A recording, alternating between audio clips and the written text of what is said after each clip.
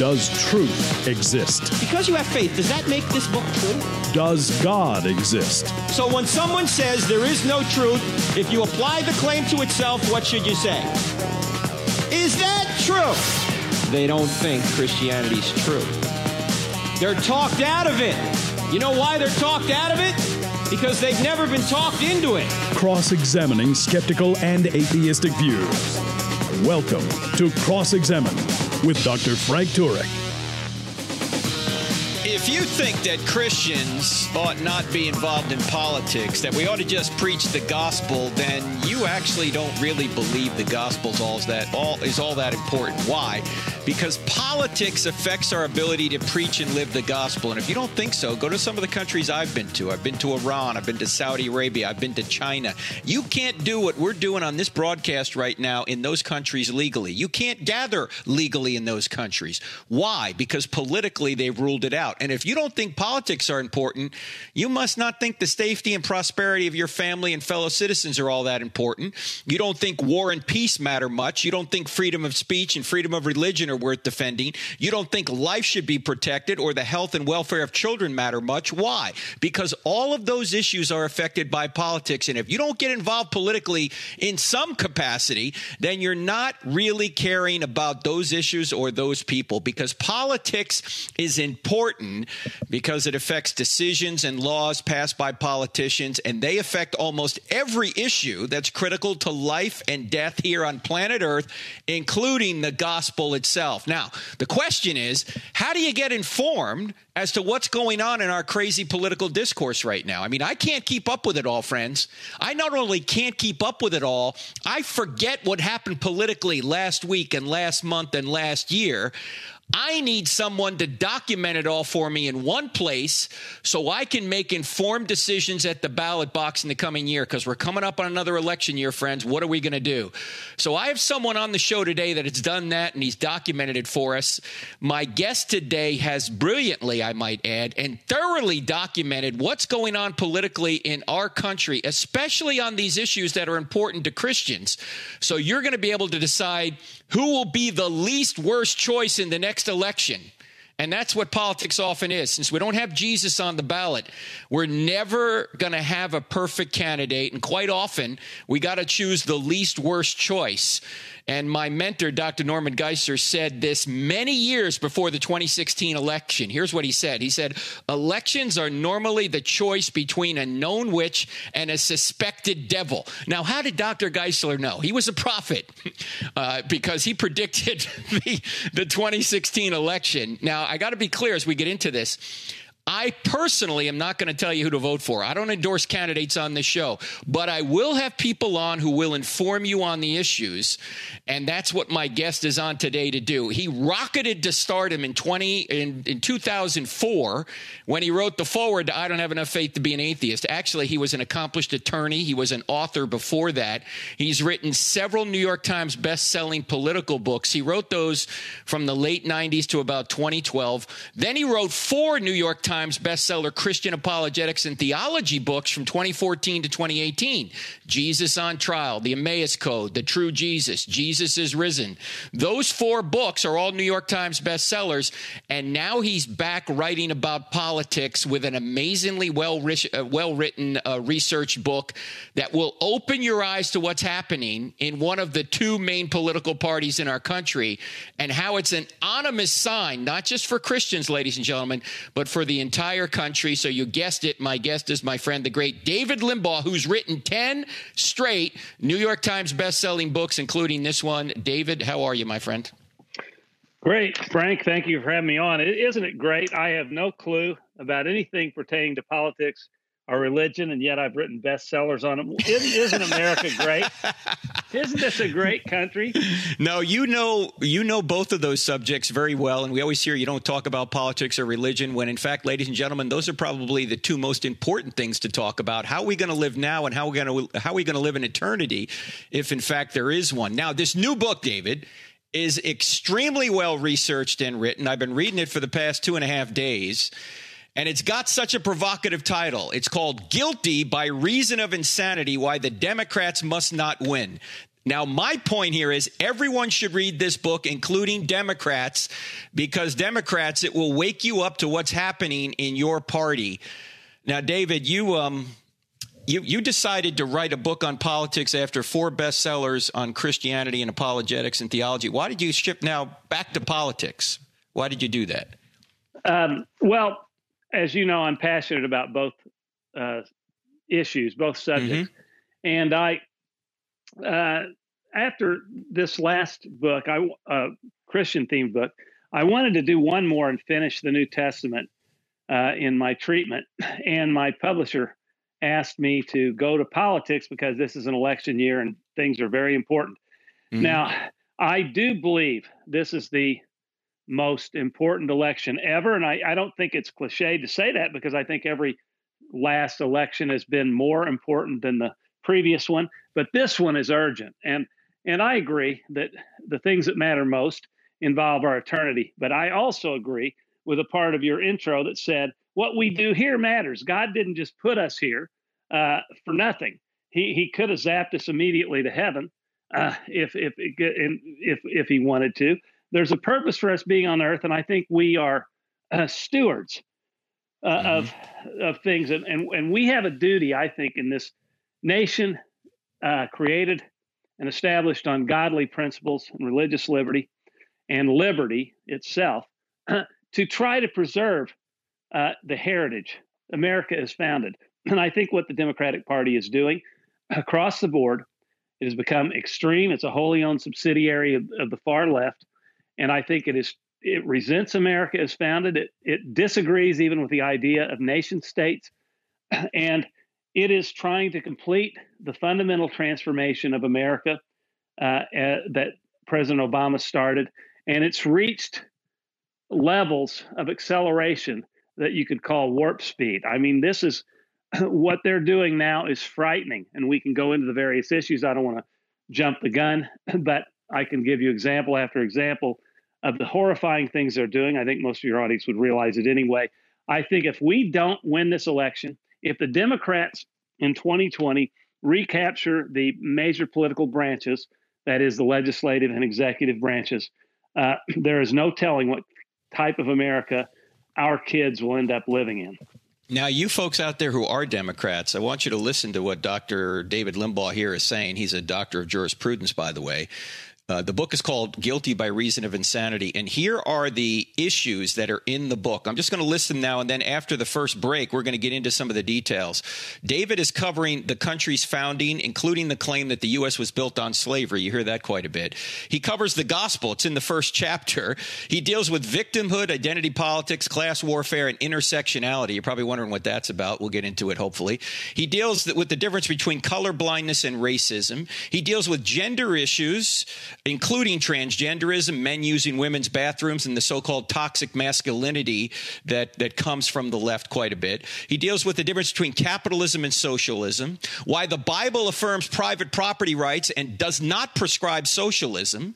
He deals with tax policy, freedom of religion, and freedom of speech. He deals with intolerance and hate, mostly coming from the left. He deals with freedom of religion and so-called gay rights. He deals with shouting your abortion and attacking Christians, marriage, the Green New Deal, open borders, ICE, and immigration policy. What did I leave out, David? I mean, I'll tell you what I didn't cover too much is the Second Amendment, because there's been so much on guns. I covered it a little bit. And so you see how intellectually honest I am. And I didn't go into great detail on the Russia hoax, because that we've been inundated with awesome books on that. Covered it, of course, tangentially and in context with the other subjects. But I wanted to cover the rest of these social and political issues that I think needed comprehensive treatment, not just the anecdotes and examples, but the philosophical underpinnings of all these issues: abortion, socialism, capitalism, open borders, and the rest of it, and constitutionalism. Well, all that is in this new book. It's called Guilty by Reason of Insanity. The author is David Limbaugh, and he's my guest for the entire hour. So we're going to come back and look into some of those details from the book. right after the break. You're listening to I Don't Have Enough Faith to Be an Atheist with Frank Turek on the American Family Radio Network. Our website, crossexamined.org. We're back in 2 minutes, so don't touch that dial and go anywhere. See you. Ladies and gentlemen, can you help me with something? Can you help me get this podcast before more people? Not only tell your friends about it, but go up to iTunes and put a 5-star review on the I Don't Have Enough Faith to Be an Atheist podcast. If you do that, it will help us move the podcast up the charts so more people will hear it. Thank you so much for partnering with me on this.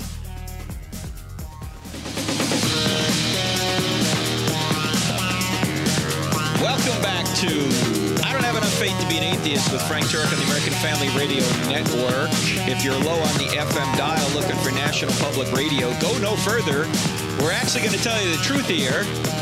I guarantee you're not going to hear this on NPR. My guest today is David Limbaugh. His new book, Guilty by Reason of Insanity. It is the best book I've read in recent times that gives you a layout of what's going on politically, particularly when it comes to some of the things that the Democrat Party right now is supporting, which if you told me 5-10 years ago they'd be supporting this, I'd go, you're nuts. But apparently they've gone nuts, in my view anyway, and in David's view as well. Why are they supporting some of these things? I mean, they're supporting infanticide even after birth.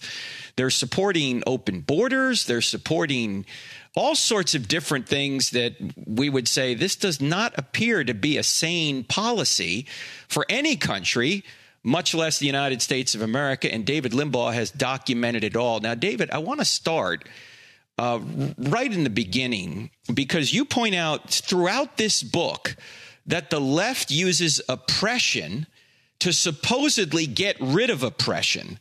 Now, can you give us some examples of what you mean by that? It's everywhere, but I think that's true. They're using oppression to get rid of what they mean by oppression.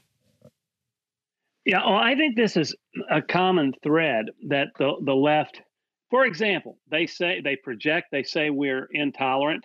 And I had in my 2003 or 2004 book on persecution, how the liberals had declared war on Christianity. One professor, one school administration suspended a Christian professor because she had allowed her students, recommended but not required, her students to read an article on homosexuality. And the article, I think, was out of Focus on the Family or something conservative and Christian. And one student complained, and the administrator ultimately said, in suspending her, we can't tolerate the intolerable. And that's what they're doing now. They're suppressing speech on campus. In the name of freedom, they're suppressing our free speech. And we also see it throughout the intersectionality thing with the identity politics thing area. They are oppressing people in the name of protecting their rights. And it's really unbelievable. You know, you mentioned something a minute ago, that why this is happening, why the liberals are now coming out of the woodwork and coming out of the closet. I think the perfect example of that is the same-sex marriage. President Obama pretended to be ambivalent about same-sex marriage for his entire term until he decided to be honest. We know from the record that before he was president, he had already said he was for same-sex marriage. But during his term, I hope I'm not offending anybody, people always talk about Trump being a liar. Obama lied, and he said he was ambivalent. And so then when he figured the political time was right, he opportunistically said he's for same-sex marriage. And do you see what happened overnight? People who had heretofore been opposed to it, even in liberal states where they had referenda on it, and people overwhelmingly rejected same-sex marriage. But then all of a sudden, they're scared to death to go against Obama. That might be racism. It might be sexism, genderism. And so they automatically now, everybody in the country is all of a sudden for same-sex marriage. And I think that was a seminal, pivotal event in terms of how the leftism can overnight, there can be a juggernaut that leads to things. And I think the left has become emboldened with that type of thing. They have, on their abortion, they're actually losing in the court of public opinion on abortion. And yet they're so proud that they're now shouting their abortions and glorifying it and and advocating it up to the point of birth and beyond, as you said, and declaring their moral right to get an abortion, shout your abortion, and lighting up towers.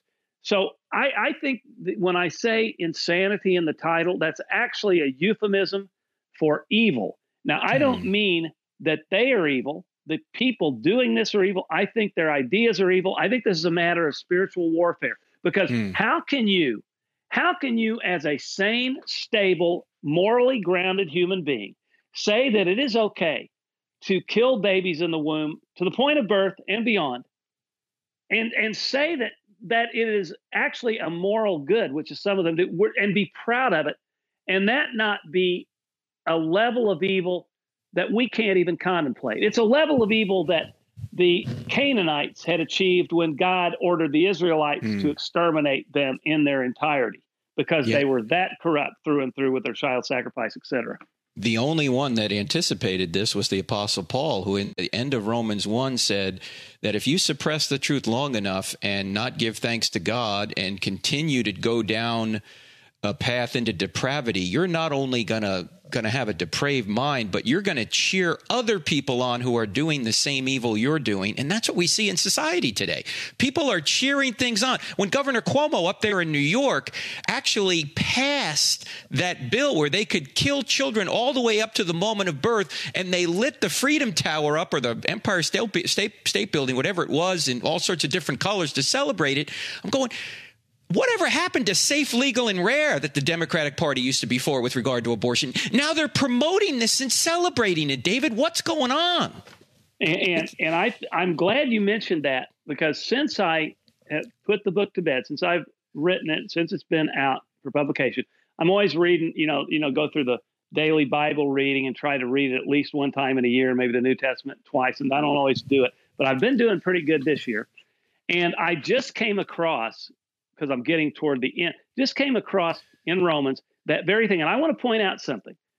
The passage you just meant, it's a separate evil. It's not part of the same sin to encourage other people to sin. It is a separate, particularly egregious sin. And then that's why if you do something to one of these, the children, sure. But the principle applies throughout. If you coax anyone, if you seduce anyone to sin, it is a particularly bad thing, because you're not just messing with your own soul, you're messing with their soul.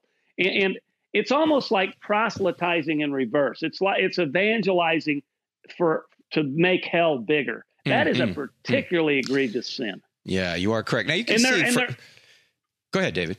I'm sorry. I just wanted to say one other thing, augmenting what you said.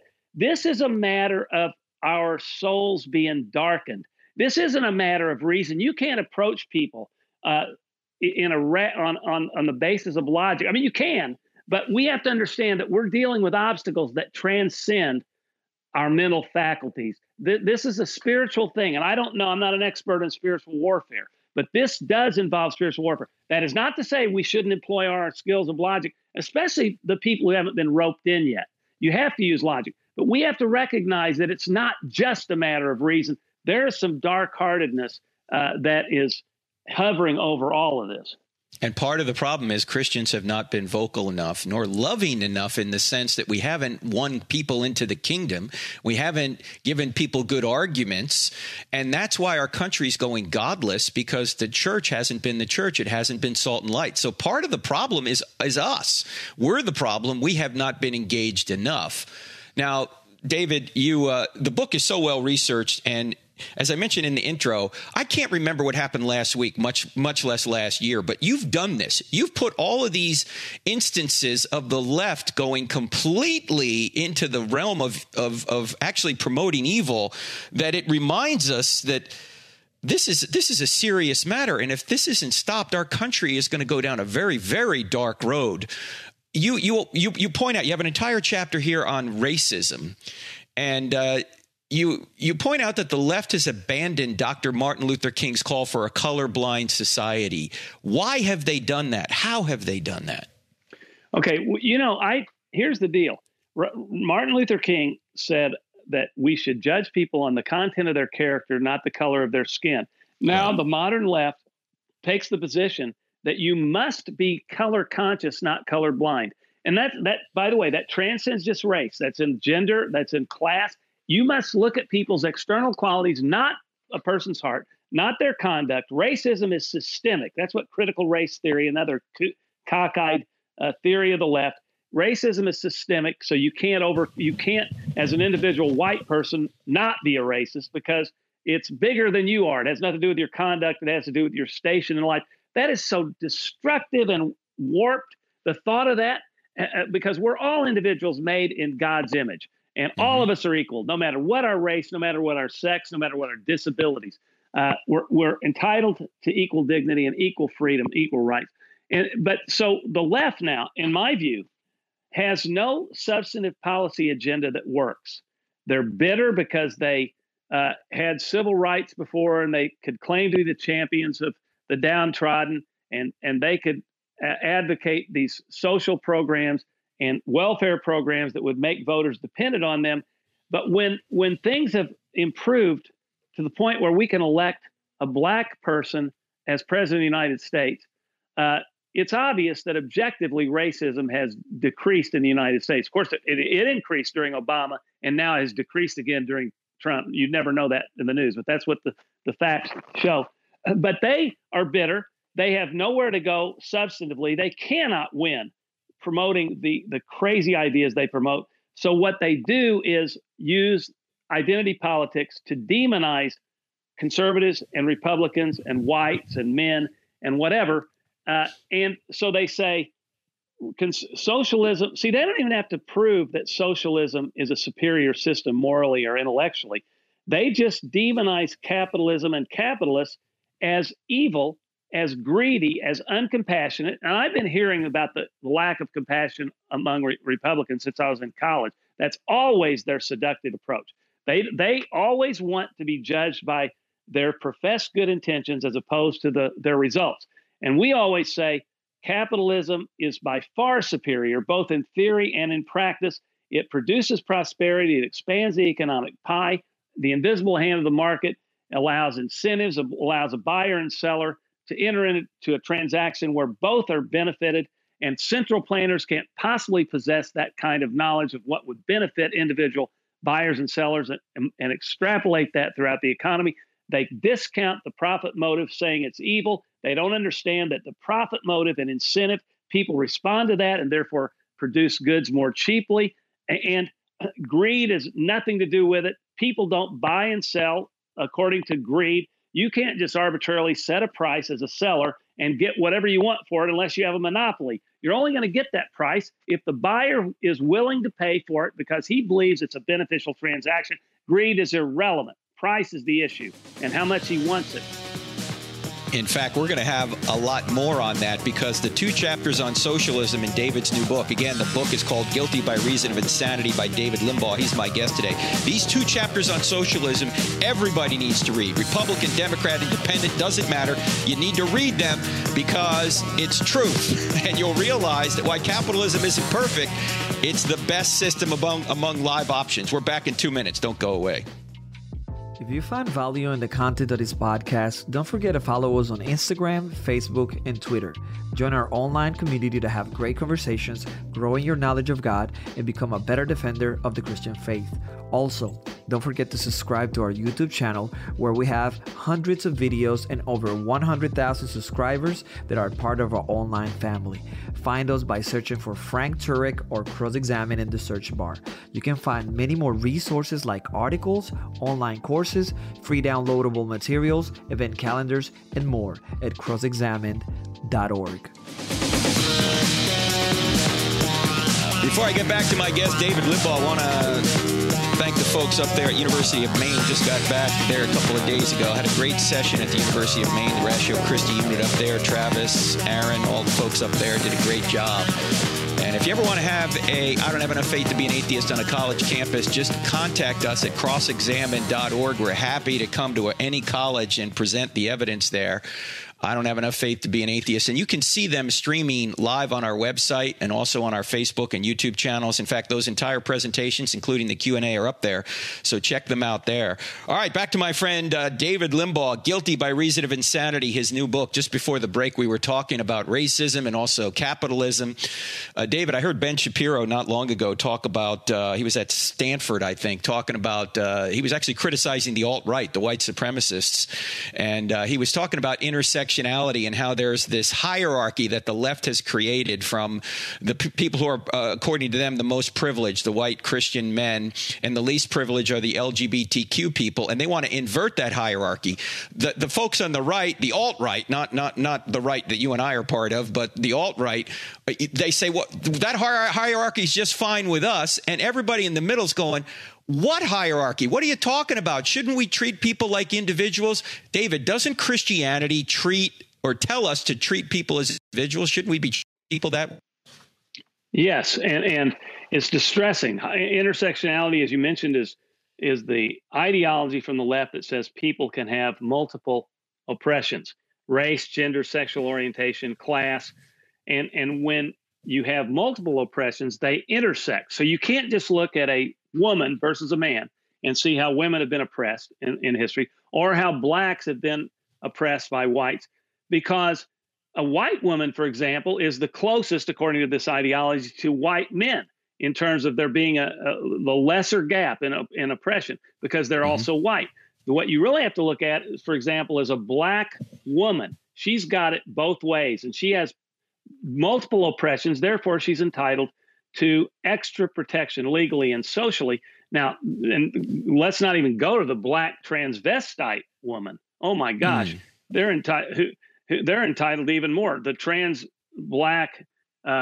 transvestite black woman who is disabled and old. My gosh, if you had reparations for that group, you wouldn't even, a billionaire couldn't satisfy it. I'm being a little facetious to point out how ridiculous discussing these categories is. God didn't make us as groups and not as robots. We're individuals made in his image, as I said. And if you get people thinking about groups, then you necessarily alienate them and polarize them. And to close the circle from the previous question before we went to break, that's what the Democrats do now. The left, they get blacks, they get Hispanics, they get women, they get homosexuals, transgenders to think of themselves as groups, and they then polarize them from conservatives who say they hate you, they want to discriminate against you, and so they then say that they're entitled to special privileges in order to set the record straight. And so we got people against each other, pitted against each other, men against women, gay against straight, and we can't have any harmony in society. And this is what's so ironic about the left. It claims it's for tolerance and harmony. They're for anything but. This is destructive, Frank. This policy of getting this idea of getting us all at each other's throats. It cannot possibly be healthy in God's eyes.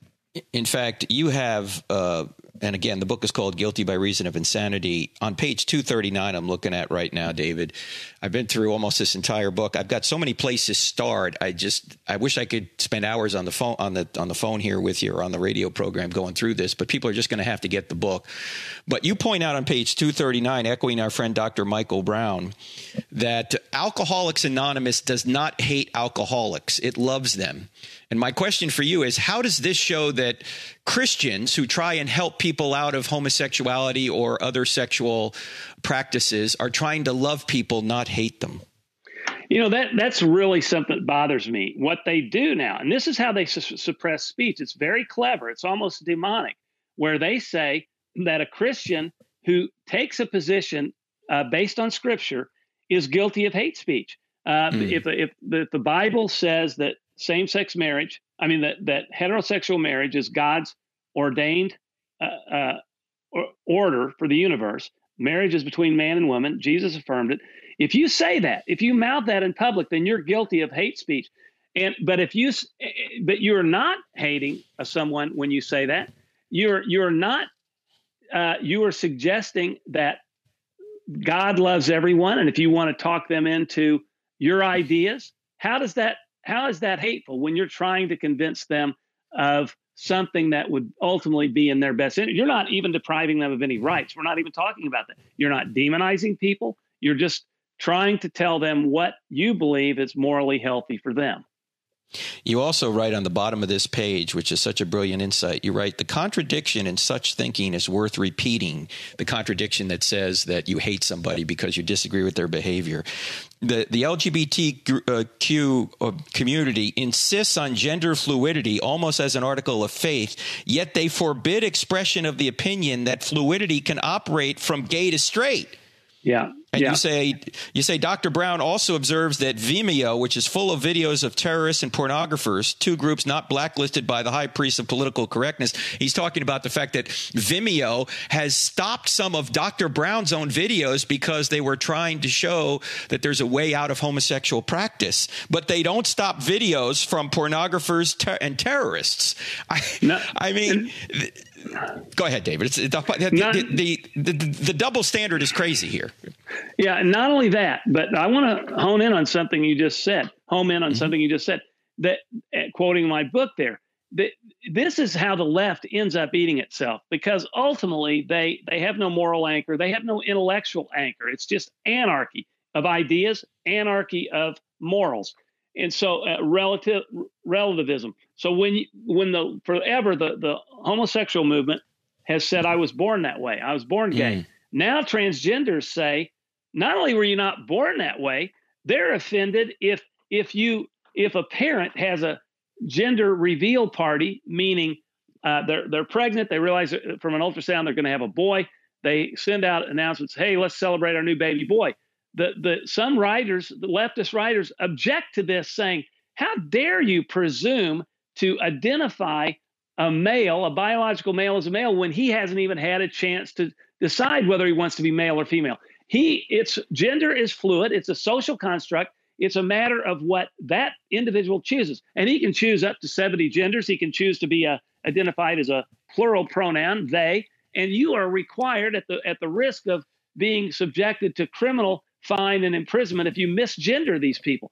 They created new terms. Cisgender, by the way, is one that is not abnormal when it comes to this. So Frank, here's the deal.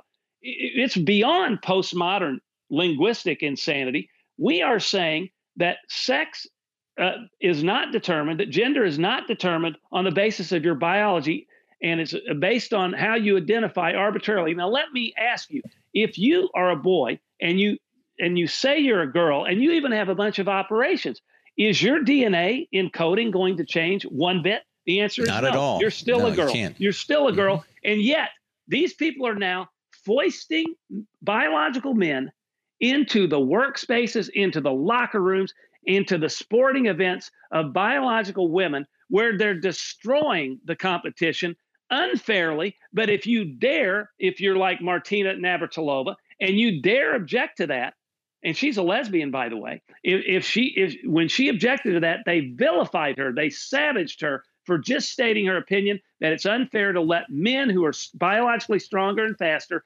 compete with women in these athletic events, and they're doing it and they're destroying them. So ultimately now the transgenders are swallowing up all the oxygen in the room for the feminists. By the way, let me give you another example. Deborah Messing comes out and champions her vagina, wearing these so-called you-know-what hats. And women are great because they have vaginas. And then she got savage because, no, people have vaginas who are not women. They're not all women have vaginas. In other words, a man, a biological male is a woman, but he doesn't have a vagina. So she goes, oh, yeah, I'm sorry. I'm really sorry. Oh, if she's sorry, are you serious? Notice all these forced apologies where people just grovel and act like, I got one other one. Another stream. Never mind. I won't do it. But I got a stream of consciousness going. They're all in the book. Guilty by reason of insanity. And David, this is true. This is insanity to say that a biological boy is not really a boy. I'm sorry if someone's offended by that. You're just offended by the truth. I can't help that. I think it was Ben Shapiro who said, facts don't care about your feelings. OK, these are just facts. And there are so many facts in this new book, Guilty by Reason of Insanity, that everybody needs to get it. I don't care what your political perspective is. You need to know what some people in our political world are actually advocating. And unfortunately, it's mostly the Democrats who are advocating these things. In fact, on page 145, David, and I can't even believe that this is in your book, but it is because it's true. You're saying that California Democrats in California have introduced a bill to protect pedophiles. Yeah. I mean, I don't, who would ever even want to pass an initiative like that? Who would even think about it? Somebody is within 10 years of their age, and you can now legislatively protect them from being exposed. I just, as a pedophile, I just, it's like in the old days when Rush wrote his early books.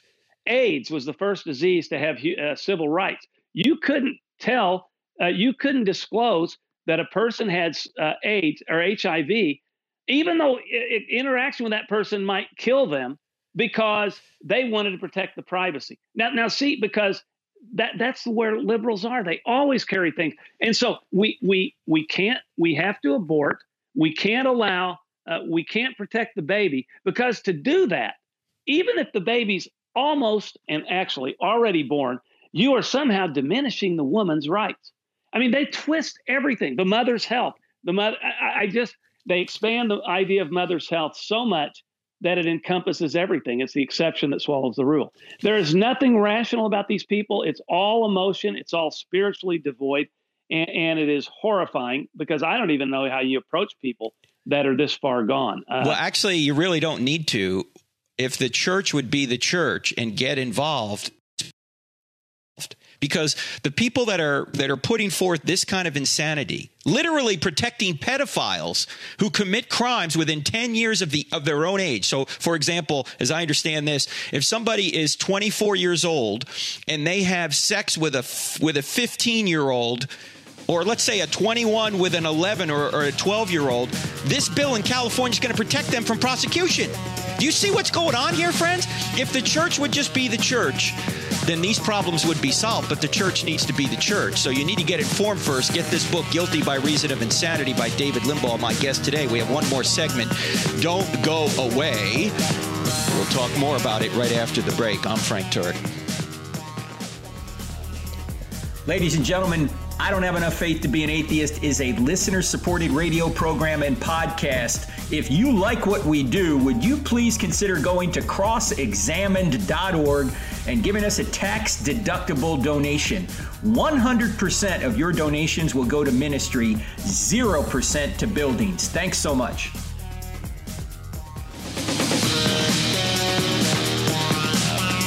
I'll be in McAlester, Oklahoma, ladies and gentlemen, this Sunday, First Baptist Church there, and then we're doing a community event that afternoon. I Don't Have Enough Faith to Be an Atheist, McAlester, Oklahoma. Check the website, crossexamined.org, for details. So I hope to see you if you're anywhere in Oklahoma. McAlester, Oklahoma. All the details are on the website, Sunday morning and Sunday afternoon. Back to my guest, David Limbaugh. The book is called Guilty by Reason of Insanity. It documents what's been going on, ladies and gentlemen, in our culture for the past 3 or 4 years, and what Christians need to know about it and what Christians need to do about it. Now, David, I know a lot of people, we talked a little bit about socialism before, but I want to come back to it for a second, because there's some Christians that are confused about this. They look at the church in the early chapters of Acts, and they all got together. They kind of lived in a commune, that kind of thing. Why is that not prescriptive for Christians today? And interesting you use that term. In fact, I think I quote your mentor and my friend Norman Geisler, who said that this telling of this story in Acts about the early church and the selling the property and giving it to the poor was descriptive and not prescriptive. And it was mainly a story of how moved these people were in the spirit in the early church to voluntarily give up their property and sell their property and give the proceeds to the poor. But there's no biblical prescription to do that anywhere else. It doesn't occur elsewhere. in Scripture. But the critical thing is there's no government compulsion. It is, as I said, it's voluntary, and so it's not socialism at all. In fact, there's so many other places in Scripture which talk about if you don't work, you don't eat, and that type of thing. So it's never been prescribed for Christians. And when Ananias and Sapphira were punished for failing to deliver all the proceeds to the church and killed, it wasn't because they kept some of the proceeds, it's because they lied to the Holy Spirit. They had the prerogative to keep their property. It was their property. They could do with it what they wanted. It was only when they tried to deceive the Holy Spirit that they were punished. So this is a thing we have. This is a big, it's not just this Acts thing, but it goes to the root of this. What I said earlier, how liberals have always seductively alleged that socialism is compassionate and that Republicans and conservatives have no compassion, even though we advocate capitalism, which lifts people up, which lifted people up out of global poverty some 200 years ago. And the world saw a level of prosperity that it had never seen before. And it radiated throughout the globe, obviously with exceptions. But it's socialism is not compassionate. Is not compassionate for me to say to other people, I'm going to use the coercive power of government to take your earnings and distribute it to other people. It is contrary to the biblical idea of private property, which is implicitly validated in the 8th and 10th commandments against covetousness and against stealing. So private property is validated and endorsed implicitly in the Bible. Socialism negates the idea of private property, negates the idea of liberty, and Christianity is about liberty. Human nature is such that we respond to incentives and price and that type of thing. Socialism destroys all that. It demonizes profit as evil. And yet the profit motive is one of the main things that causes capitalism to flourish and the economy to flourish under capitalism and to expand and yield unprecedented prosperity. But because on the surface, superficially, it looks greedy, because when you add anything you add to the price of a product beyond the cost of producing it, they say, Marxists say, and many socialists say, is surplus value. It's a labor theory of value, and it's a lie, because you can, and they're, by the way, the liberals, the left are promoting this very thing in their Medicare for All program. They're saying they want to, if you read the documents, they want to eliminate profit from healthcare. Well, by doing that makes them sound good to the information challenged people. But in fact, it would destroy healthcare. It's already going a long way to doing it now, as we've had incremental socialism, and it will cause lesser quality, higher prices, and less choice in healthcare, but because you're saying profit is just something that's arbitrarily tacked on. No, it's the incentive to let somebody produce at a lesser cost, not at a higher price. It's really amazing, the deception, and this is all part of the big lie. I swear it's all spiritual. Go ahead. Yeah, I was going to say, in fact, you say in one of the 2 chapters on socialism, and I'm looking on page 177 right now. We're talking to David Limbaugh. His brilliant book is Guilty by Reason of Insanity. It's a disturbing book, but it's true. You need to read it. You say this: socialists are more materialistic than capitalists. What do you mean by that? I've always thought that, because they're obsessed with material things. They always want to divide us on the basis of class, inspire covetousness. It doesn't. Do you realize, my pastor sometimes says that everybody in the United States, almost without exception, is rich compared to the people who lived in biblical times. So if you put it into context, we're all rich. Look, everybody, not everybody, and I don't mean to sound callous, because I happen to be very blessed, and I don't mean to be heartless about or arrogant, but I'm just trying to be objective here, that people have cell phones, they have TVs, they have cars, they have shelter. And compared to the historical times, they have abundance, but yet what the socialist wants us to do is look at what the other guy has instead of being happy with what you have. If we're talking in materialistic terms, you have to be hateful and mad and filled with angst and acrimony about what the other guy has. That can't possibly that can't possibly be what God intends for our mindset. No, not at all. And in fact, the reason people have so much here abundance is because of the capitalist system that creates wealth and creates opportunity and gives people a chance to create wealth. Without that, we'd be back 300-400 years ago when everybody lived as peasants under some king somewhere. So capitalism, while it's not the best system, is not a perfect system, is the best system among the live options. Socialism doesn't work because it misunderstands human nature, as you point out in these 2 chapters here on socialism. Again, the book is called Guilty by Reason of Insanity. And you also, you quote Jack Kemp here. I love this quote, David, where Jack Kemp said, "Our definition of compassion is not how many people live on the government welfare plantation, but how many of our people are liberated from government dependence." How does socialism make people dependent on the government? Well, because the government doesn't produce wealth. It can't produce wealth. Only entrepreneurs and free people in a free market can produce wealth and expand the economic pie. Socialism says that the pie is finite. So of course they want to redistribute everything. They want to be in control of who does it. And they set prices, they make all economic decisions, and political and economic liberty are so interconnected that when you have the government controlling economic decisions, they can only do that through the political system. So they're constricting your political liberty too. Here's a point I go into in the philosophical nature of this.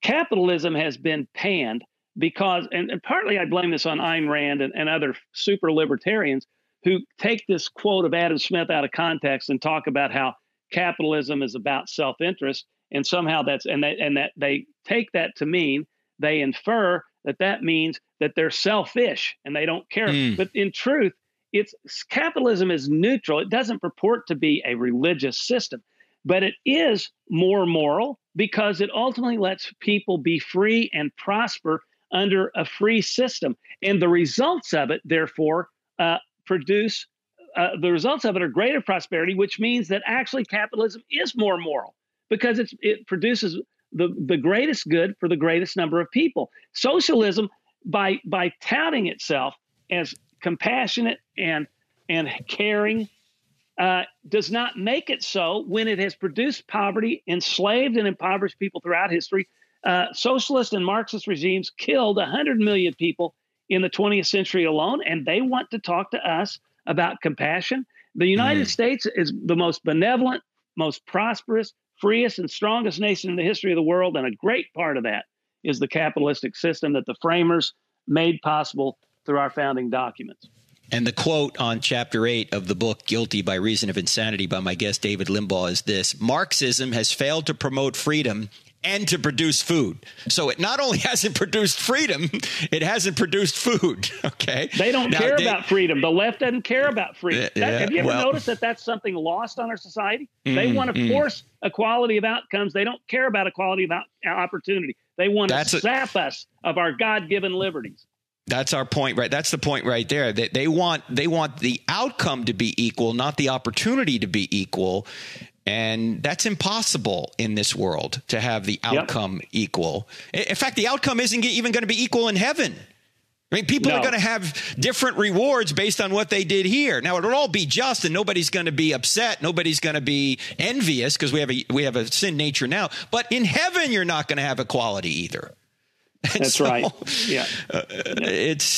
Anyway, David, there's so much in this book. I wish we had more time. We're running out of time here. But this book, Guilty by Reason of Insanity by David Limbaugh, is a book you need to get. I don't care what your political persuasion is. I don't care if Republican, Democrat, Independent. This book is going to educate you on so many things going on in our country right now that when you go into the ballot box next year, you're going to be well informed. So, David, thanks so much for writing this. Thanks for having me on. And by the way, your point about the church, it's not just the church isn't doing what it should. It is being taken over from the inside. It is groveling to the culture. And I don't know if you see that in churches you go to, but I am very nervous about what's going on. We are. And the people listening to this broadcast right now can make a difference by actually following Jesus rather than following the culture. In fact, we're doing a TV series right now on Jesus versus the culture. It'll air next year, but we're working on it right now. So look out for that. And friends, check out this book, Guilty by Reason of Insanity by David Limbaugh. He's been my guest today, and he's written several other great books as well, a lot of them on Christianity that I mentioned earlier. So just click on David Limbaugh. You'll find all of his works there. Well worth looking at. You can go to davidlimbaugh.com too if you want more. So, all right, friends, I'm Frank Turk. Don't forget, I'm in McAlester, Oklahoma this Sunday. Hope to see you there. God bless. See you next week right here.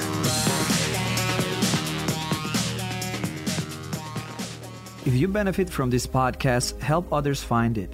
Just go to iTunes or any other podcast service you might be using to listen and leave us a 5-star rating on the I Don't Have Enough Faith to Be an Atheist podcast with Dr. Frank Turek. It will take you less than 5 seconds. You can also help a lot by leaving us a positive review for others to see. This podcast is available on iTunes, Spotify, Google Play, Stitcher, TuneIn, and many other audio content delivery apps. Thank you and God bless.